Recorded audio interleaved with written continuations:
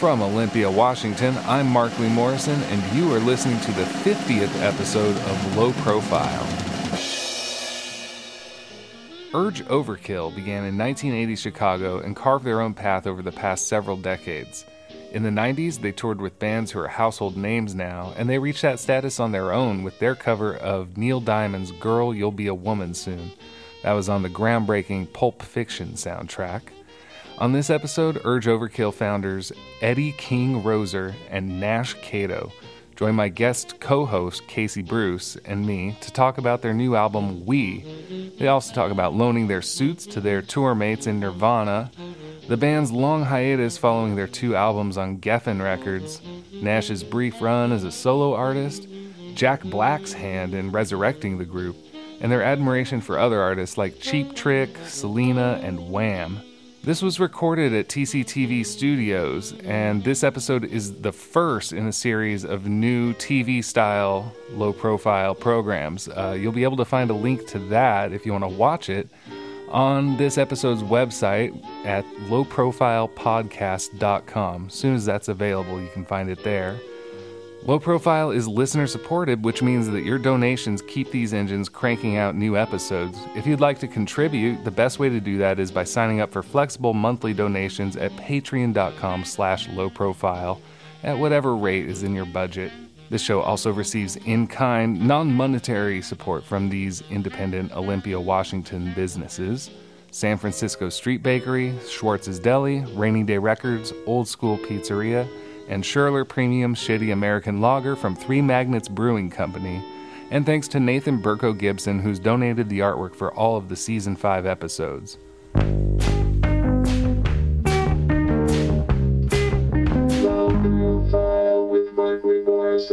This is Low Profile.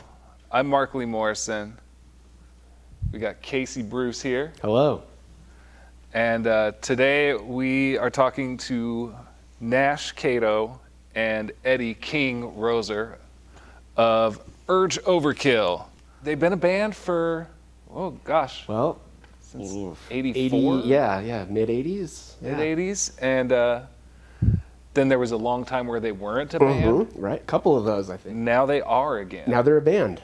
Yeah, we talked to them for a good hour or so and got the inside scoop, I would say. Yeah. On a few elements. Yeah, absolutely. They filled us in about their first breakup and how they kind of came back together again. Got the backstory behind their new single, which is called Freedom. Is a Wham cover. And let's hear that right now. But you know that I'll forgive you this once or twice forever. You could drag me to hell and back just as long as we're together. And you do.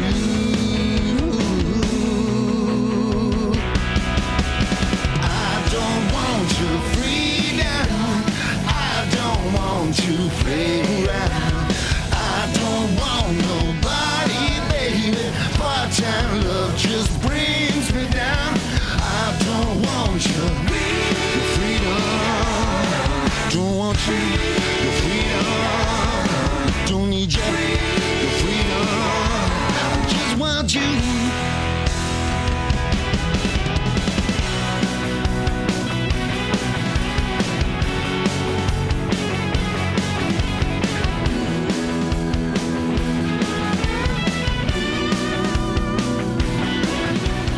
Well, Okay. all right. Well, it's been great talking to you guys. Thanks a lot. Yep. Yeah, great interview. See ya. Yeah.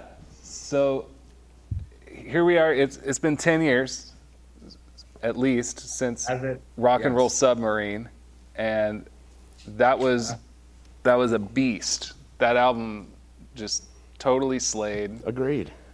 After waiting 15 years. And then you got another one coming out. This is going to come out right before the new album, We, drops. And it's been another decade. How How did you guys spend your time, if you don't mind us asking, in the interim? Well, I guess Nash, we've been we've been Well, we were traveling we, yeah, we did until we did COVID do reared its one ugly head. we did do one big show at Wrigley Field with a Chicago lineup, sort of celebrating Dave Grohl kind of learned about punk rock as a kid in Chicago. Mm-hmm. And With Naked Raygun. he saw Naked Raygun as a child, and sort of had a homecoming Wrigley Field show, which he really is like a world dominance guy now, and he's sort of like, this is really a big thing that this show sold out and that he could do it. But obviously it was something that we wanted to be a part of, but we haven't done a whole lot of, touring, and we toured a little bit for Rock and Roll Submarine. But the way it went for our last record, Rock and Roll Submarine, was the inspiration, I guess, was, we had kind of parted ways for good, as bands do, or so we thought. And there was some warming of the waters. We were all in Chicago. We had some mutual friends, and we were convinced to reunite for a show and see how it worked. We got Jack Black to sweeten the deal. He said, I'll open up for you guys. Just please play a show. Awesome. Wow. And we ended up having quite a jolly time all around. And we sort of forgot what it was. The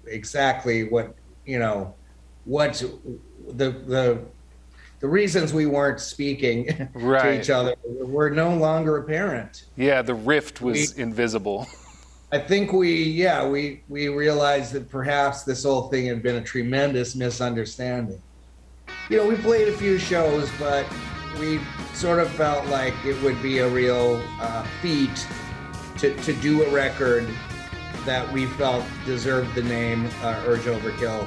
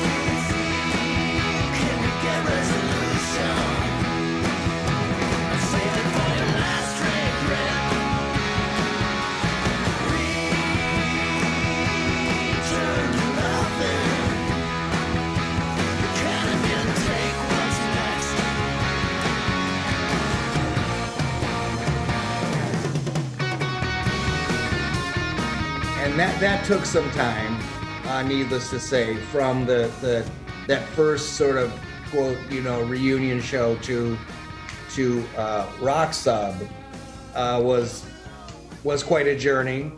And some of the and I guess it was sort of a healing experience in that by the time Exit the Dragon was being recorded and released, part of the problem surrounding that is that we were all pretty deep into our own holes, and continuing with the band was literally seen as sort of a life and death matter. And I'm absolutely certain that had we not broken up the band at that time, somebody was going to end up dead. And that didn't happen. Well, that happened. Yeah. And, Thanks for breaking up then. Yeah. Yeah, like were you scratching the music itch in another way? You know, I mean, all we played- did was tour and record for years, and we were just burned out. Yeah.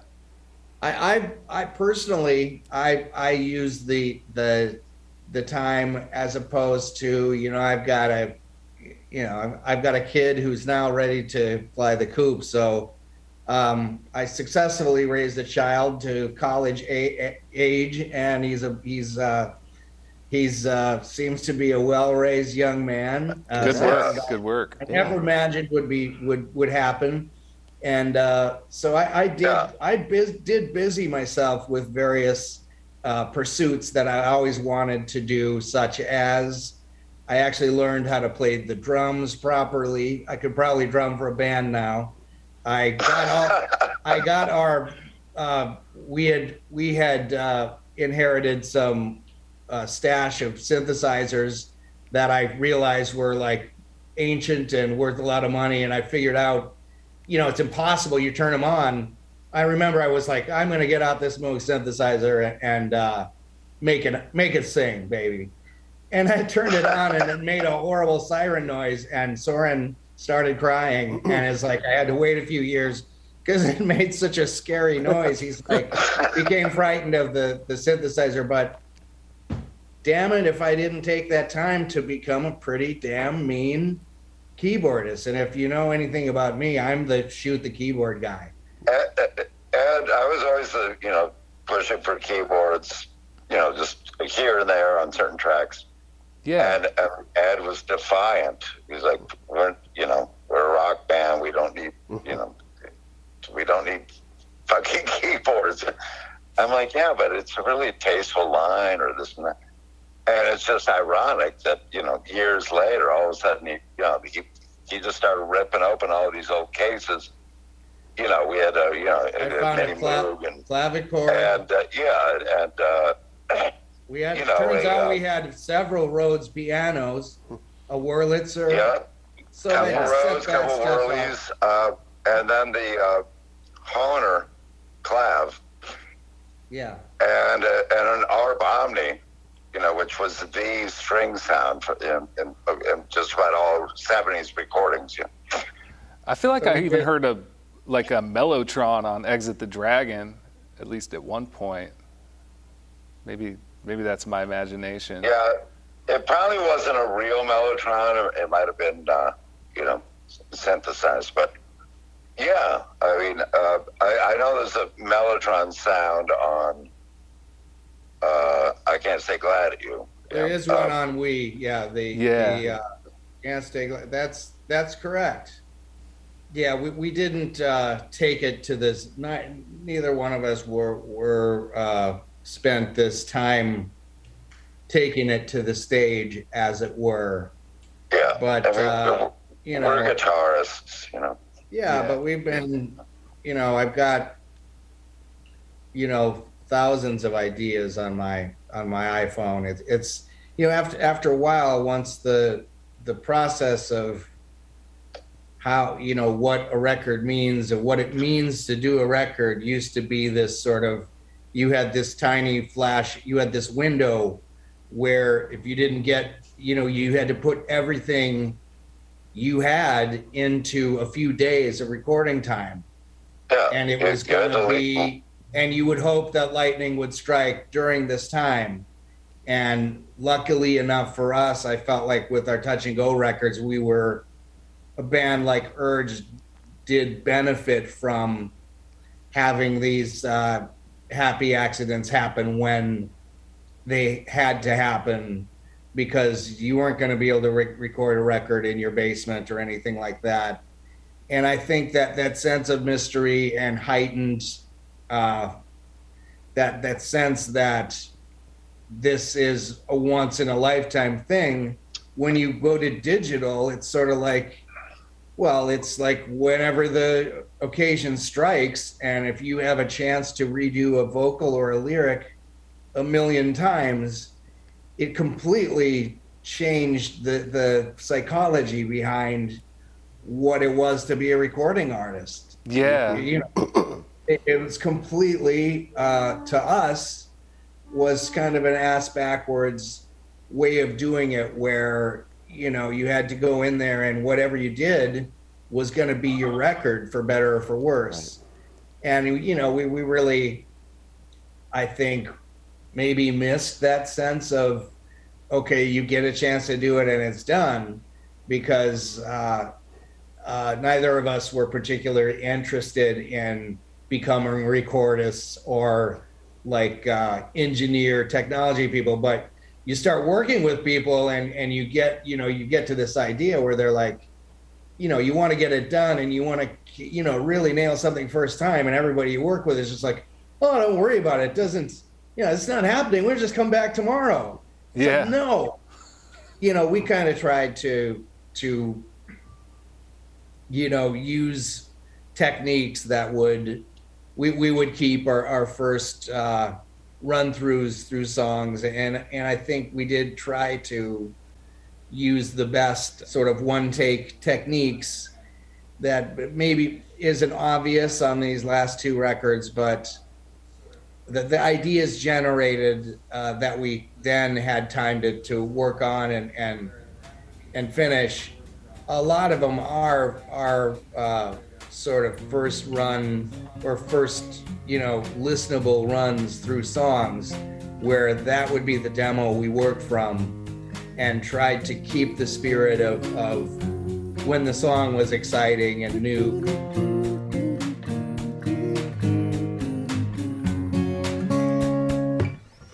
I was always a quiet person. How could you know if you never talked to me? I was always a kind of person. What kind of person could walk all over me? How did I get in the way? How did I get away? Am I happy?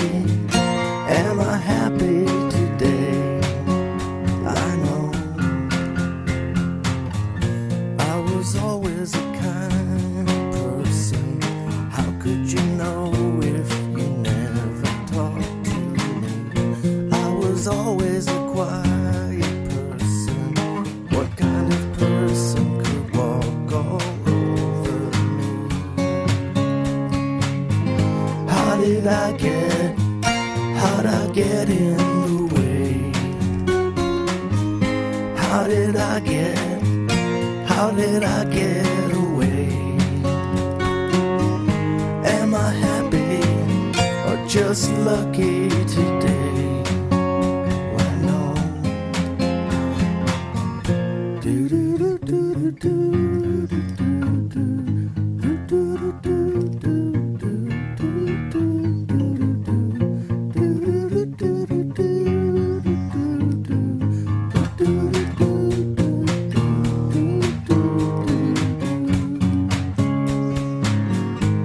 You're walking on the walls and I can't get in.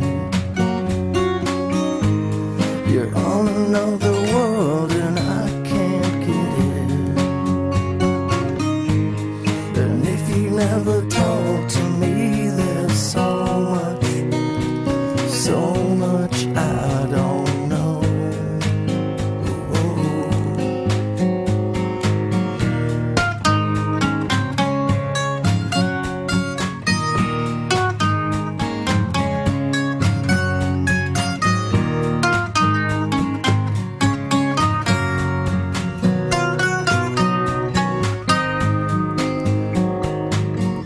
I was always a quiet person.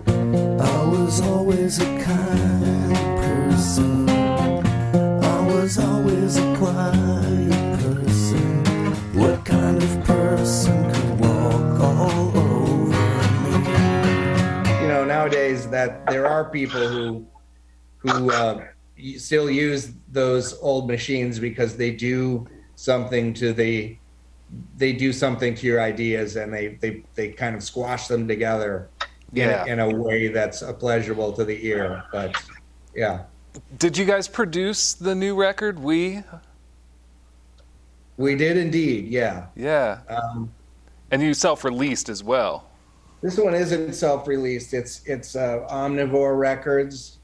It's good to have a record company again because the last one we did self-release, and it's nice to have some people help with the logistics and all that. Yeah. I think we're also going to do something with Jeff Tweedy too. So they've got, it's one of the labels that they don't have a huge staff, but they're doing re-releases and maybe more obscure releases that they feel need to see the light of day. Matthew Sweet and Jeff Tweedy and Big Star, and you guys, that's a great label right there.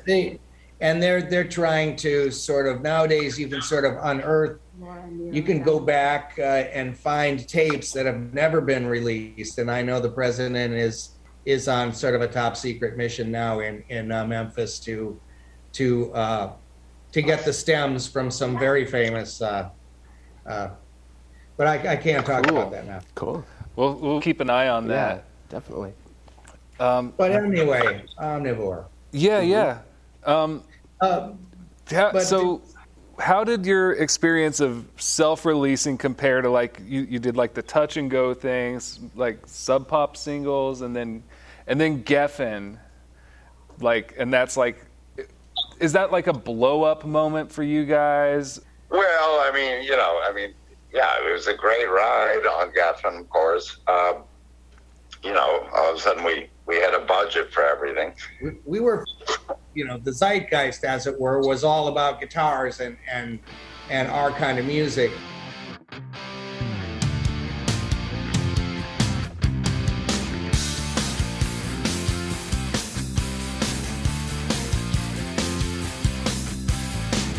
Come around to my way of thinking. Don't you want to get along? Every day just like a vacation with you. When I'm watching you and Fidel Castro in the sand, just saying, girl, you got to roll. So stop that overflow. So stop that. She's coming on like a bicycle on me. Everybody's waiting for the man to come down from the tower. Every day just like a vacation with you, laying right here now. I'm watching you and Fidel Castro in the sand. What's that saying? Girl, you got to roll.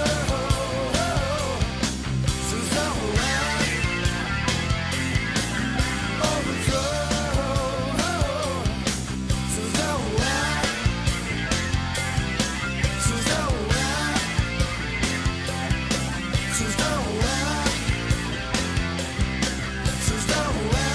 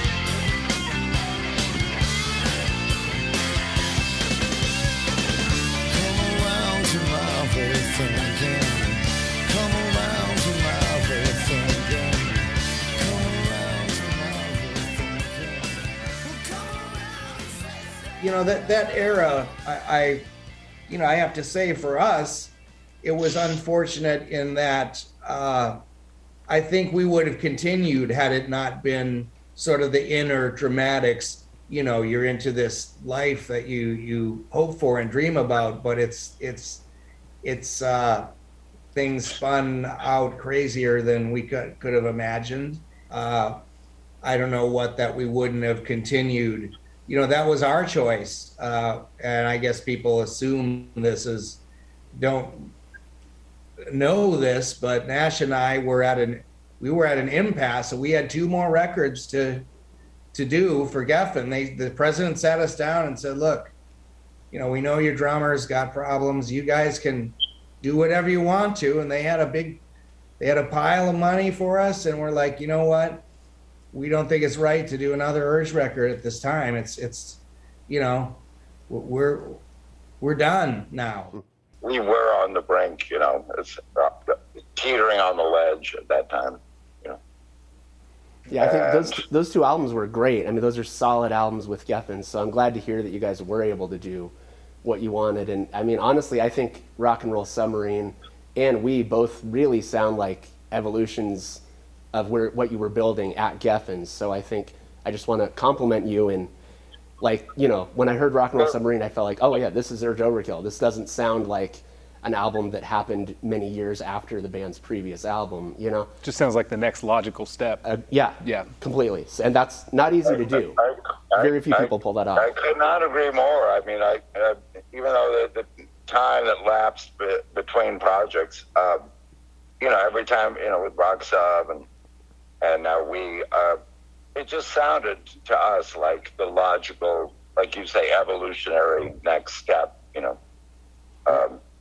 which wasn't immediately apparent, obvious. Like, I don't think I realized how much Rock Sub was going to sound like an Urge record when we were done, because you're so deep into it. It's like, what are we doing? Who are we? And we played it for people. It's like, fuck, this sounds like a Touch and Go album or something. And it does retain the clangorous, going somewhere in a hurry sense of the early Urge was really, you take the heroin out of the mix, and I think we had a little more places to go after. Funny after how that works. Yeah. Nash, you did a solo record in the interim, though, the Debutante. How do you even possibly know that? Nobody knew that record came out. I just heard about it the other day because Markley told me about it. So yeah, no, a friend of mine had it in his car back in the early ’aughties, and my God. Yeah, we took time off, and Eddie did his. We each pursued, our respective solo projects, and but I mean that came and went. I mean, with no one really the wiser, which was all right, I guess. But I'm just shocked you even know about it. So. I was in a car with my family driving somewhere, and this Steely Dan song comes on. And it sounds a little weird to me. I'm like, okay, it's a Steely Dan. And my brother had to tell me. My brother Dave was like, that's f***ing Nash Cato. I'm like, you're right. Yeah. Like, Oh my God. yeah, that was on the radio. I'm like, I didn't even know about this. It was pretty good, Nash.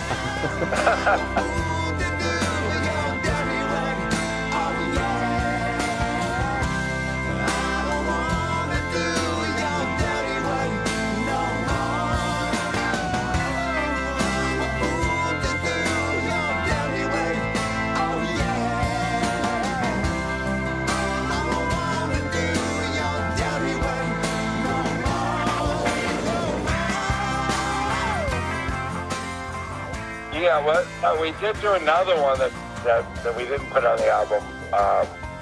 What was it? Midnight Cruiser, yeah.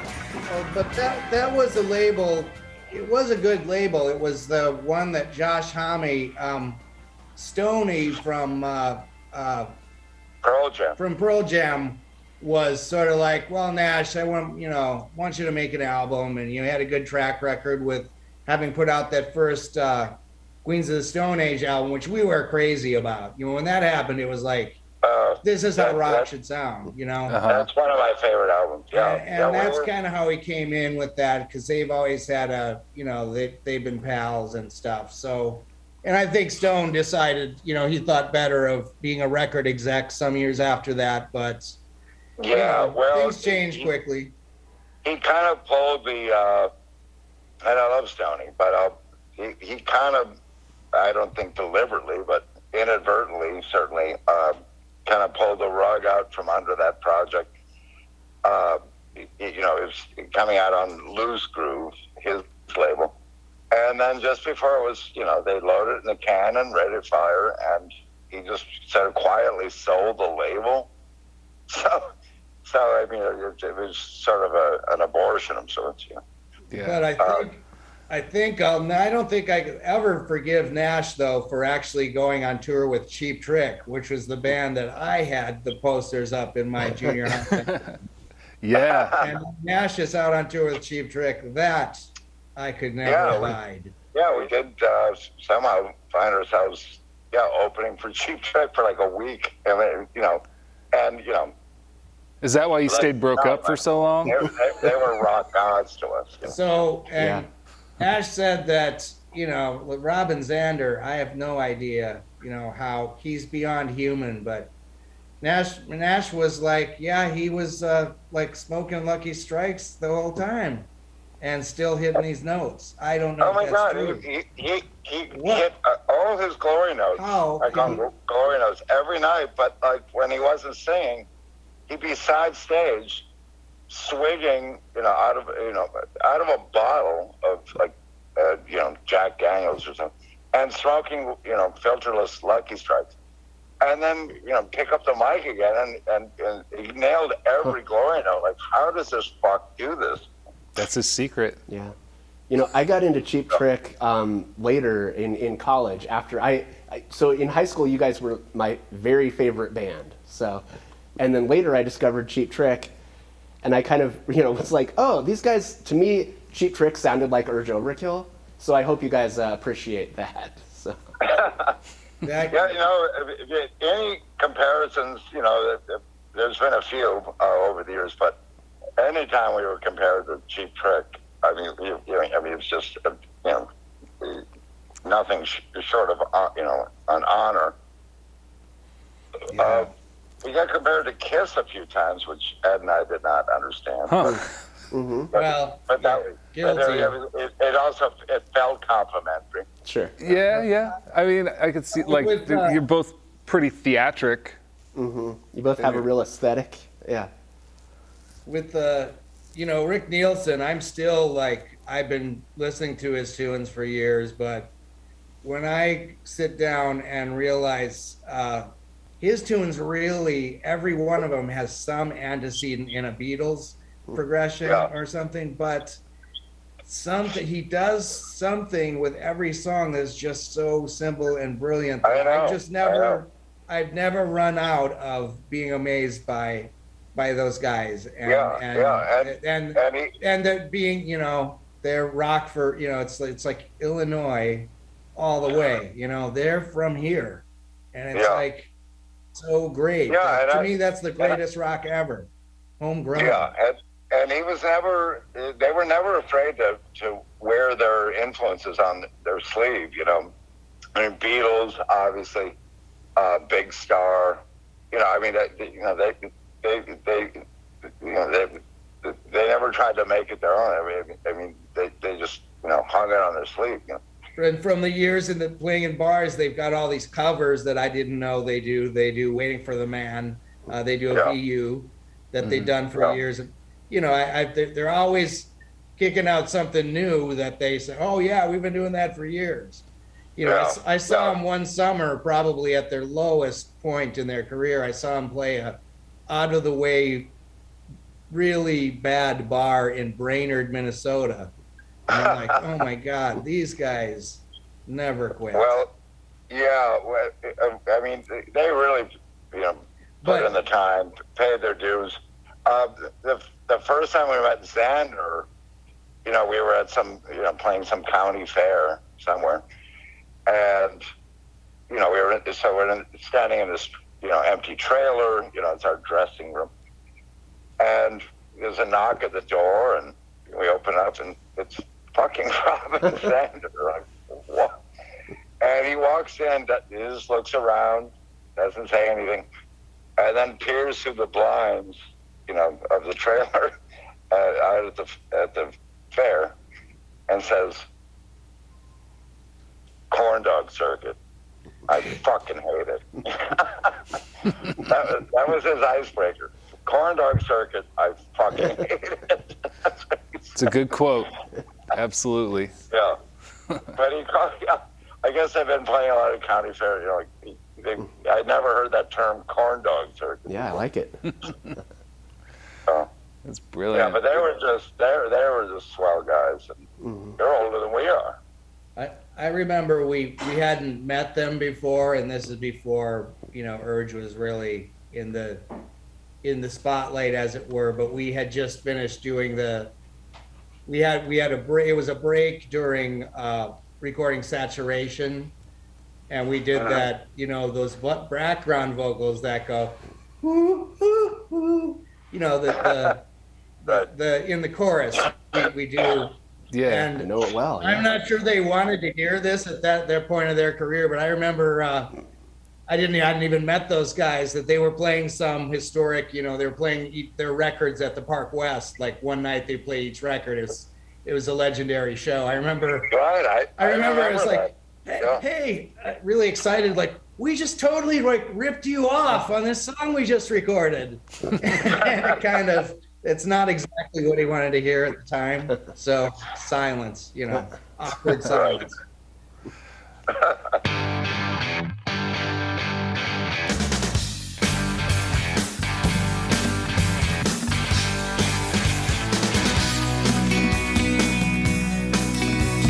Hey, look around today. Everything don't need to be the same. I'm feeling lonely, people just like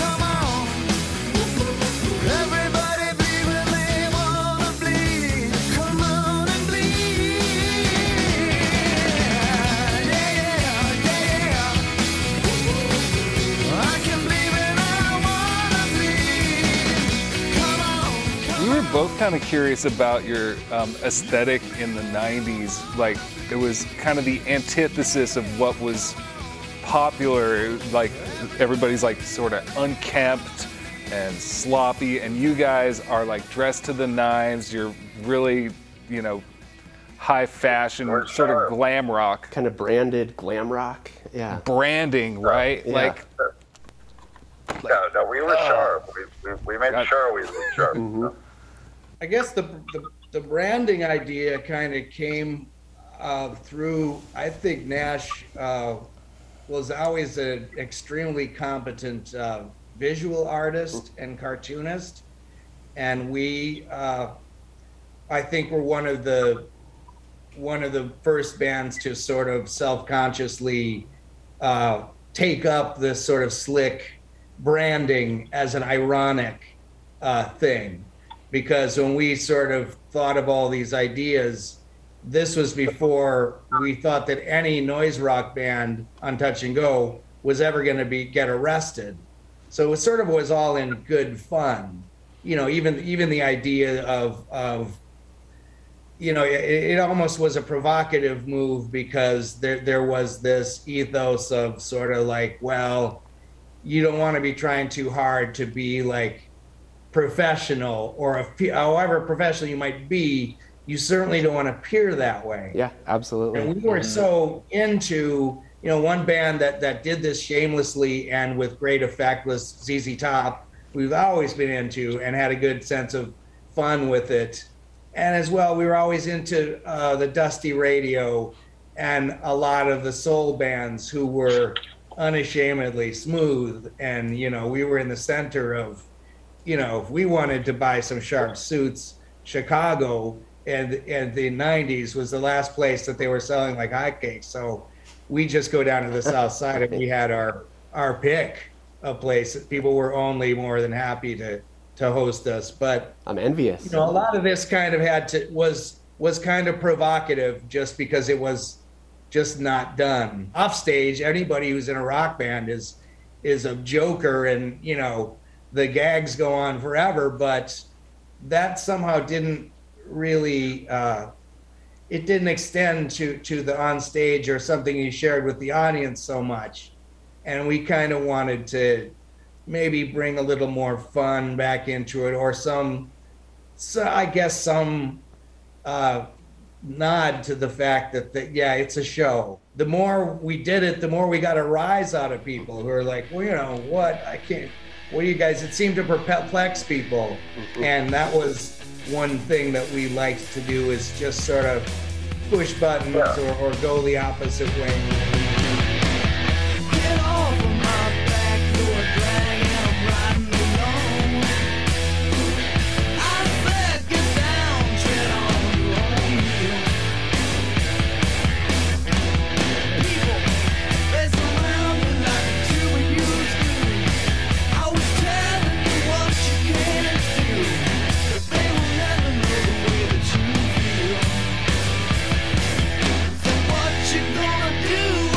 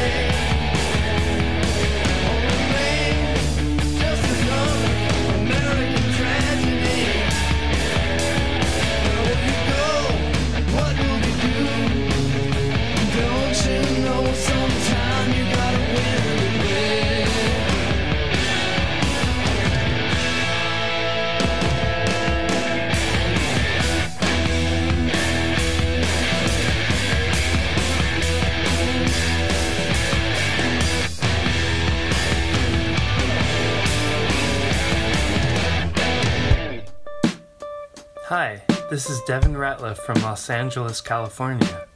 If you're enjoying Low Profile, please consider supporting the show by donating at patreon.com/lowprofile. It also helps a lot when you subscribe and give the show a good rating. And tell your friends. The Morrison family will be forever grateful, and it will help Markley to keep spending time on this work. I can understand, the feelings of a 15-year-old, like, the angst and like the imagery on MTV is like, people in chains and burning in hell and all that. Yeah. It's like, guys, we're 25 years old. This is, for real? Are you kidding me now? I mean, it really was. We wanted to go the opposite. And the guys in the bands were the first people to really dig that, especially Nirvana. Kurt was like, you guys, this is brilliant. When can we get our suits? He was 100% behind He was into it. that philosophy. When we toured with them, Kurt always insisted they wanted to wear our suits, but they didn't know. Awesome. Well, they're sweaty and stinky, but sure. Awesome. Right. It was inconvenient. We had to hire a guy to take care of them. Wow. They would get so wet. It's like you jumped in the ocean after a show. You couldn't go near them. So we had to, that was an extra expense. We had to have somebody made them. And these days you'd probably be able to make disposable wear for that. It gets so nasty. Hot tip for any up and coming bands: do not wear crushed velvet on stage.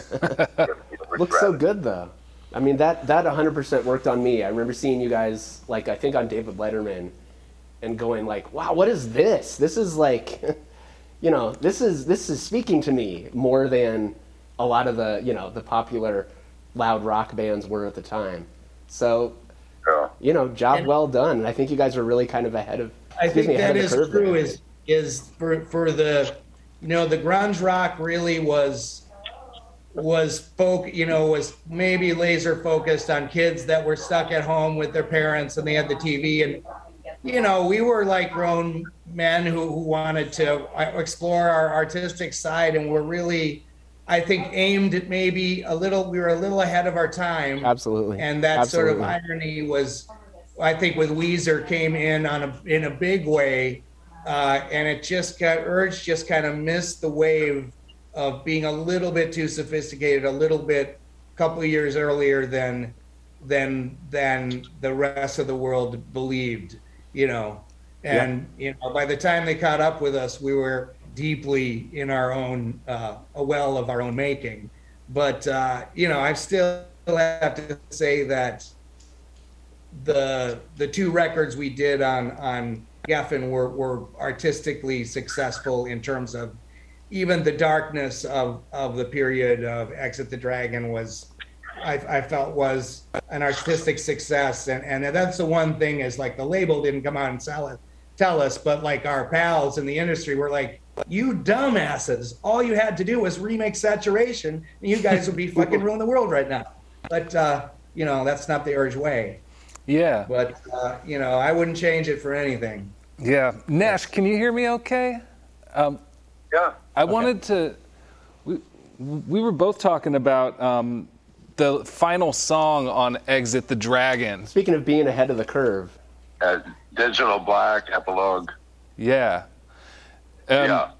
So it's about Selena, who had recently passed, and she wasn't she was world famous, but not mainstream, for the English speaking population. Yeah, whereas now, you can buy a Selena record at Target. Well, yeah, she had just died, and we were in the studio, and I kind of had the workings of that tune, but no lyric, and it just kind of presented itself. That's another recording that we just could not reproduce at Studio 4. So we used the original tracks, up the half-inch 8-track.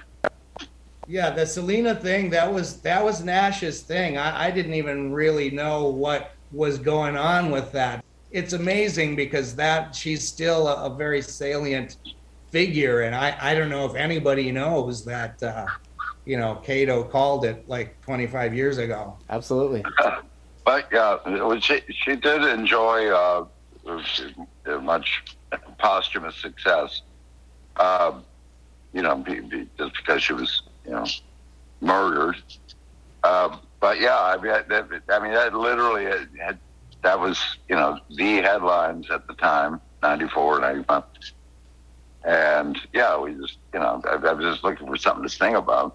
I felt strongly about the music, but I wanted it to mean something. But Nash, you were like in a fugue state about this stuff. It was like literally you only came out of the you only came out of the studio after the sun came up. We didn't know where you were, what you were doing. You were in another studio with like another guy who wasn't in the band for weeks. Yeah, I remember. To finish that track, I do recall doing an all-nighter. In Studio B, just to finish it, and it was crazy. And needless to say, we had plenty of desserts. You probably lost your mind. You had lost your mind. Anything for Salinas, right? Yeah. But I was really surprised at how well that turned out. I didn't imagine it being some sort of epic or anything, but we just kept piling shit on there, and it just it just has a great orchestral swell to it. So long, Selena, girl, you had it all, and your life was only just beginning now. And when the tears are gone, don't you know we still have the song, and we'll sing it down the road.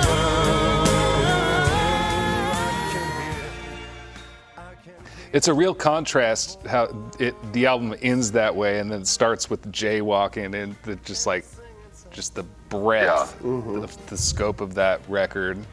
It was like you guys said, not a planned send off, but it was a nice big package to send off. It's a very strange record, very dark record, but I mean, it really did reflect where we were as a band, as people. At the time. It's always been difficult to sort of focus, some of the most successful bands kind of hone their, ZZ, or even bands from our era like Weezer. They kind of had they really were able to distill their sound, and we were just too restless artistically to really find a way to contain the Urge sound in one. It was always going to be diffuse and out of our control, and any attempts to kind of focus and refine it to make it more understandable or digestible just never worked. And I think that was another thing, is like when we were asked to do 2 more records, we're like, where do we even start? It's like, I don't know. And that's kind of, that's, I guess I'm proud of that now, but that's always been the nature of the beast. Yeah. I mean, you have the word Overkill. After Dragon, we were just done. Done. Like, okay. I mean, it's amazing that the three of us had survived that, but we really were done. So I'm being told we've got another interview coming up. So. All right. Well, before you go, whose idea was it to do a Wham cover and then use that as the lead-off single? Well, we Nash just. Cato's. Yeah, I mean, the King and I were doing the only time we've done. Yeah, we did hear the song, and we were like, "Who the f*** is this?" I wasn't familiar with it, and I don't think Nash was either. We liked the song. We were on this acoustic tour, just the King and I, and and Coffee House Urge, and people seemed to dig it. We couldn't understand what, how people were so, but it's Europe, a little different over there, but they were really into it, and so we forged on, and I think I believe we were leaving Moscow, and kind of anxious to leave. It was a nice visit, but very strange, and we were leaving, and it was just and I and our TM driver, and so he had the radio on in the morning, and anything flies on Radio Free Europe, and this song came on, and I both were like, what the is this?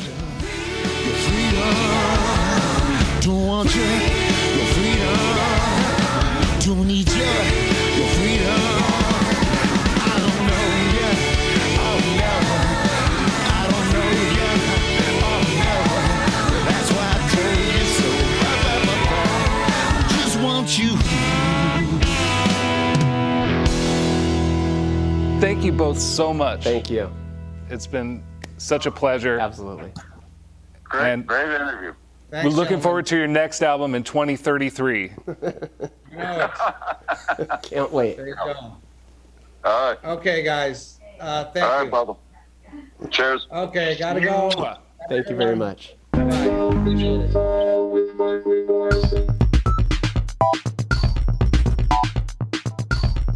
You've been listening to Low Profile, featuring an interview with Nash Cato and Eddie King Roser of the group Urge Overkill. Their new album, We, is out February 2022.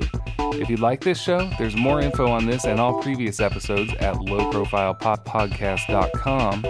This is Mark Lee Morrison. Feel free to send me an email. I'd love to hear from you. My address is lowprofilemarklee, that's MARKLY, @gmail.com.